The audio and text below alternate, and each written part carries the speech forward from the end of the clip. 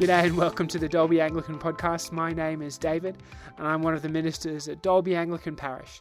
If you'd like to learn more about our church, you can visit anglicandalby.org.au. This week's podcast is a restart of our Following the Saviour series in Mark's Gospel. The title is Following Purity and it focuses on Mark chapter 7 verses 1 to 23. We hope you enjoyed the sermon. The Lord be with you. And also with you. The Gospel of our Lord Jesus Christ according to St. Mark, chapter 7, beginning at the first verse. Glory to you, Lord Jesus Christ. The Pharisees and some of the teachers of the law who had come from Jerusalem gathered around Jesus and saw some of his disciples eating food with their hands that were defiled, that is, unwashed. The Pharisees and all the Jews do not eat unless they give their hands a ceremonial washing, holding to the tradition of the elders. When they come from the marketplace, they do not eat unless they wash, and they observe many other traditions such as the washing of cups, pitchers and kettles. So the Pharisees and teachers of the law asked Jesus, "Why don't your disciples live according to the traditions of the elders instead of eating their food with defiled hands?" Jesus replied, Isaiah was right when he prophesied about you, hypocrites. As it is written, "These people honour me with their lips, but their hearts are far from me. They worship me in vain. Their teachings are merely human rules. You have let go of the commands of God and are holding on to human traditions." And he continued, "You have a fine way of setting aside the commands of God in order to observe your own traditions. For Moses said, 'Honour your father and mother,' and anyone who curses their father or mother is to be put to death. But you say that if anyone declares that what might have been used to help their father or mother is Corban, that is, devoted to God, then you no longer let them do anything for their father or mother. Thus you nullify the words of God by your tradition that you have handed down. And you do many things like that." Again Jesus called the crowd to him and said, "Listen to me, everyone, and understand this. Nothing outside a person can defile them by going into them. Rather, it is what comes out of a person that defiles them." After he had left the crowd and entered the house, his disciples asked him about this parable. "Are you so dull?" he asked. "Don't you see that nothing that enters a person from the outside can defile them? For it doesn't go into their heart, but into their stomach, and then out of their body." In saying this, Jesus declared all foods clean. He went on, "What comes out of a person is what defiles them, for it is from within, out of a person's heart, that evil thoughts come: sexual immorality, theft, murder, adultery, greed, malice, deceit, lewdness, envy, slander, arrogance and folly.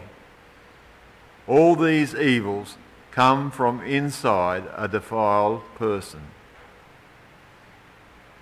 This is the gospel of our Lord. Praise to you, Lord Jesus Christ. Well, a story is told about the philosopher's cat.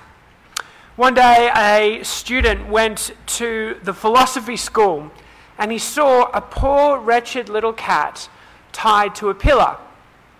And he asked one of the teachers what the cat was doing there. And the teacher said, "Well, I don't know. We've just always done it that way." And so the student decided to do a little bit of research. He went back to those who'd known the School of Philosophy in years gone by. And he heard the story of the great philosopher who had a cat. And one day his cat followed him to school. And unfortunately, as they were learning and as they were debating, the cat would jump up on his lap and then he'd jump up on other philosophers' laps. And so the great philosopher tied his cat to a pole while they were in session. Future generations saw that and got cats of their own and tied their own cats to the pillars. And a tradition emerged whereby, in order for the School of Philosophy to be in session, they needed to have a cat tied to a pillar. Legalism. That's what we're looking at today in Mark's Gospel. In Mark 7, verses 1 to 23, which Ken just read, Jesus puts legalism in its place. Now, at this point in Mark's Gospel, Jesus has been going around preaching and teaching and healing. He's becoming so popular that wherever he goes, people run to tell others, and they bring their sick on mats to him in the hope that he'll just reach out and touch them and they'll be healed. Jesus had been concentrating his ministry in the northern region around Galilee, but in chapter 7, there are some southerners who seek him out. Now, the Pharisees and the teachers of the law were from Jerusalem. They were religious folk with some serious religious credentials. They were good, honest, pure living people. And they travelled all the way from Jerusalem, which is about 5 days' walk, in order to see Jesus. When they get there, what do? They gather around Jesus and they observe his way of life. But the first question they ask him is recorded in verse 5. They ask, "Why don't your disciples live according to the traditions of the elders, instead eating their food with defiled hands?" Now this is nuts. Absolutely nuts. The Pharisees have travelled for a whole week in order to banter with Jesus about hand washing. Do you see how crazy that is? But when we look at the context of the conversation, we realize that it's a little bit like the philosopher's cat. There's something going on here deep down in the souls of these people. The laws of the Old Testament were vitally important for the Pharisees and the teachers of the law. For them, they were the way to prevent the spread of disease, live a good life, but most importantly, to please God. They knew their scriptures back to front. And what they found in them were lots of rules about food, washing, and how to live well in God's sight. But on top of the laws, they also made traditions. Man-made rules built across thousands of years, attempting to put a hedge, if you would like, around the laws of God. They would create man-made traditions in order to make sure that people wouldn't break the laws. There were so many man-made traditions that normal people, just couldn't keep them. They didn't have the resources, they didn't have the education or the time to keep all the traditions. But the Pharisees did. They were rich, they were educated, and they were sticklers for the rules, who gained status by knowing the traditions, keeping them, and then looking down on everyone else when others couldn't keep them. The traditions about hand washing had nothing to do with hygiene. They had everything to do with ceremonial cleanliness. Pharisees would get their servants to scoop up a spoonful of water and then drop it on their hands, and then they'd do a little ceremonial dance, and then they'd get their servants to put some more water to drop down their hands so that all the dirty water would drop down into a bowl or a plate or something like that. This was the ceremonial washing that they were talking about. And unfortunately, it had become a bit of an act, because Jesus' disciples were just regular people, and they never did anything like that. It wasn't part of their routine. It's here that Jesus points to the problem with legalism. So often, in keeping to the letter of the law, people forgot the spirit of the law.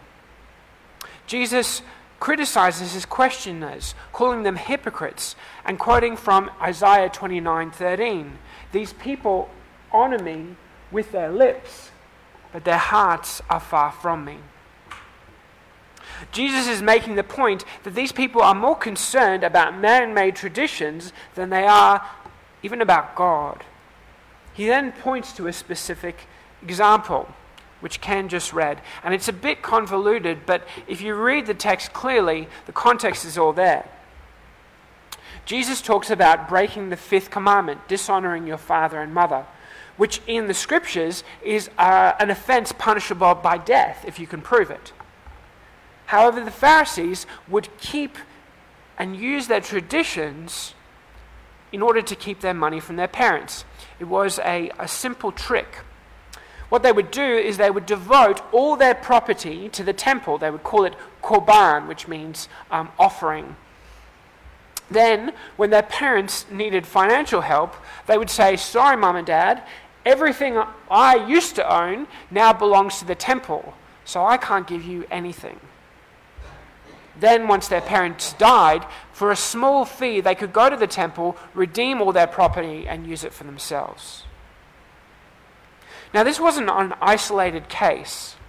In verse 13, Jesus says, "You do many things like this." Jesus calls out callous legalism in all its forms. The law that was meant to help people enjoy the freedom that they had in God was being twisted to oppress people and for personal gain.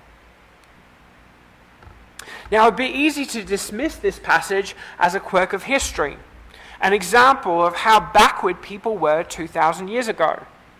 But the truth is, legalism is alive and kicking in churches, organizations, and communities today. A lot of Jewish purity laws were designed to stop the spread of infection. Food laws were designed to stop the spread of food poisoning. Laws about washing stopped the spread of skin diseases. And there are even laws in the Bible that encourage periods of isolation for those who are sick. Sometimes reading the Old Testament is a little bit like listening to a state premier's press conference. On Friday, I was listening to Anastasia Palaszczuk giving a detailed instructions about what Queenslanders could and couldn't do. You could have so many people in a house. You could have so many people in a party. If you were having that house outside and food was being given and there was dancing, then you could have that many people and so on and so forth. The comments section of the video showed that some people thought this was great, and some people thought that she was being a bit legalistic. A couple of weeks ago in our Ministers Fraternal, we had a conversation about the pastoral struggles we're all having in all of our churches around vaccines. In our churches across Dalby, there are honest, God-fearing Christians who don't wish to be vaccinated. And there are people, on the other hand, who are honest, God-fearing Christians who think everyone should be vaccinated. We talked about how hard it is to honor all people in our communities and keep them all together at the same time.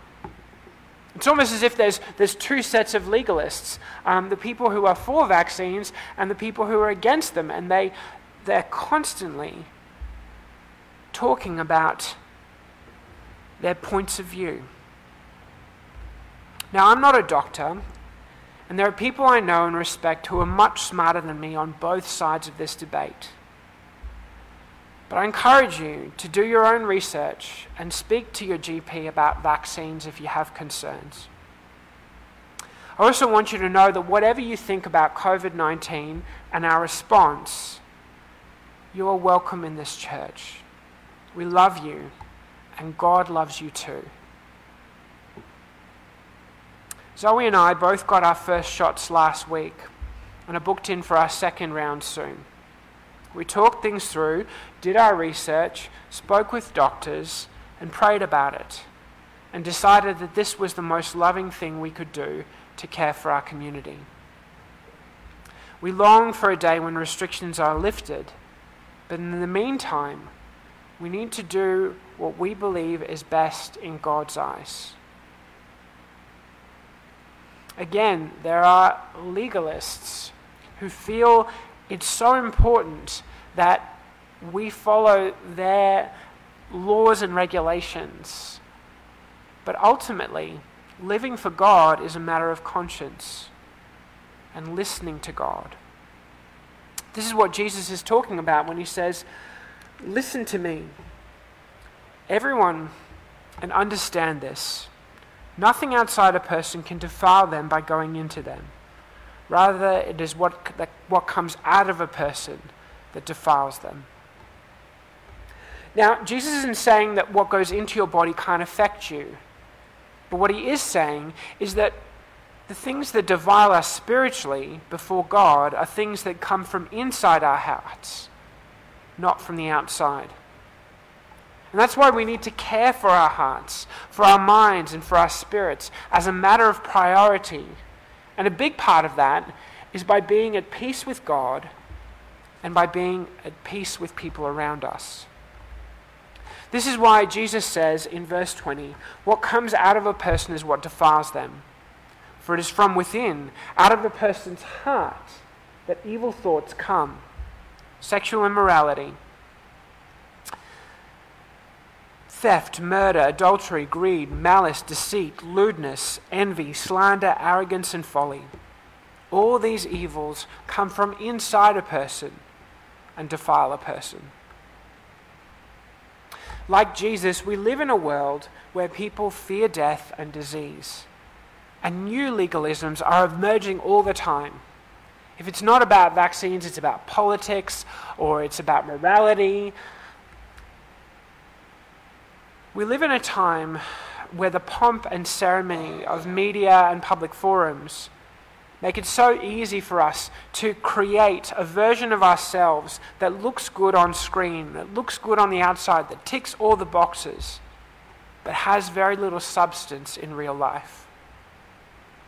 The Pharisees were a small group with a lot of influence. And it's sad how people who have strong opinions about all sorts of things can often demonize others and make people believe that other people are the problem. The true problem we all face is more contagious than any virus, more restrictive than any restriction, and stronger even than death. It's sin, and it comes from inside our hearts. The question is, are we going to give in to sin, or are we going to live for the Lord? And this really is the main application of our text today. Are you more concerned about looking good for others or pleasing God? Legalism only becomes a bad thing when rules become gods and God becomes an afterthought. Living for the Lord is about putting God first in all things, knowing that when we seek the kingdom of God and his righteousness first, we have nothing at all to fear. Ray Galea, an Anglican minister from Sydney, has written an excellent article entitled "Vaccine Wars and the Church of God." It's about navigating a world where all of us are affected by the pandemic. And he gives some tips, which I'll comment on briefly. And if you go to Google, you can just type in "vaccine wars," and that article will pop up. And I really encourage you to have a read of it, because it really talks about operating in a world where there are differences of opinion, and that's okay. So the first tip Ray gives is that we need to remember the two great commandments: love God and love your neighbor. Jesus gets harangued for his disciples breaking man-made traditions. He's not even getting harangued for his own actions. He's getting harangued for those of his disciples. But when he's asked the most important commandments, when he's asked what the most important commandments are, he brings us back to the source. He says, love God and love your neighbor. May the pressure we face in the present never lead us to forget God or his command to love the people around us. The second thing is turn your panic into prayer. God is in control. God is on the throne in all situations. He's got this. We have the privilege of taking our concerns to the one true, all-powerful God, knowing that whatever happens, in Jesus there is redemption and there is new life. God is bigger than our problems, and when we pray, we give our concerns to him, and he equips us to do our part. So turn your panic into prayer.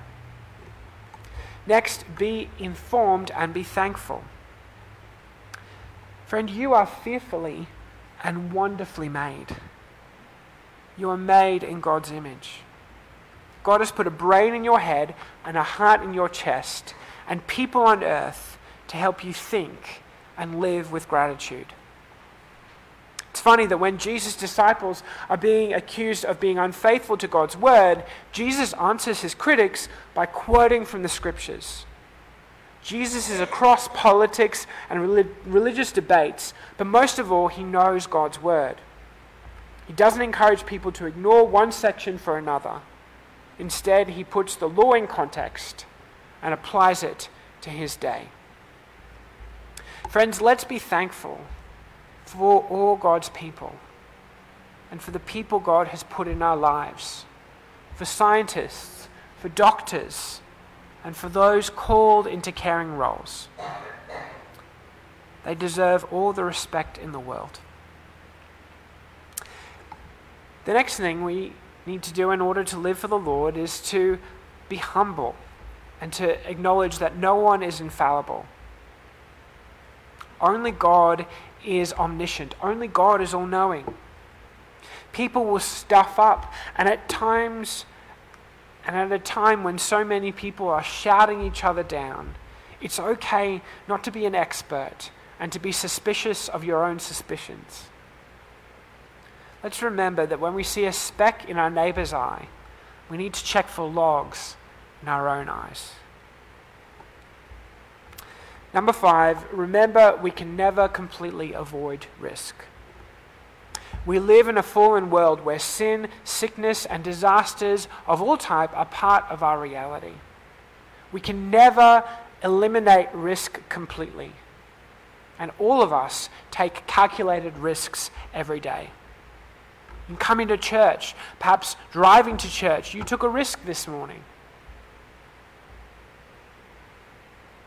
At the same time, we need to remember that just as Jesus conquered death on the third day, so those who cling to him will rise on the last day. His perfect love should cast out our ultimate fears and help us to live boldly for him. 6, don't pressure other people toward your view. It's amazing how Jesus never browbeats his listeners. He speaks with urgency and even frustration at times, but never with disrespect. Jesus always speaks from a position of deep love for his people. And as Ephesians 4:5 tells us, we need to speak the truth in love. 7, we need to have a biblical view of government. Perhaps now more than ever, it's vital that those who want to live for the Lord draw on the Bible for a God's eye view of government. The Apostle Peter writes, Show proper respect to everyone. Love the family of believers. Fear God. Honor the emperor. Now, if Peter could write that at a time when the same empire killed Jesus, then our mandate is also to honor those who God has put in power over us. This doesn't mean that we need to agree with everything blindly or that we can't protest wrongdoing. It does mean that when we submit to positive authority, we honor God. If we ever have to choose between obeying God and obeying man, we obey God. But in our day-to-day, the words of Paul to Timothy are also very helpful. He says, I urge you then, first of all, that petitions, prayers, intercession and thanksgiving be made for all people, for kings and all those in authority, that we may live peaceful and quiet lives in all godliness and holiness. So we're to have a biblical view of government. The final point is that we need to strive to maintain unity in the church. Legalism so often divides us. But when we live for the Lord, we will strive to maintain unity in the church. Take a moment, friends, to look around you. Look around you. Go for it. You can literally look around you. Yeah. Look around at the people that God has put in your life. And God has put these people in your life for a purpose, for His mission.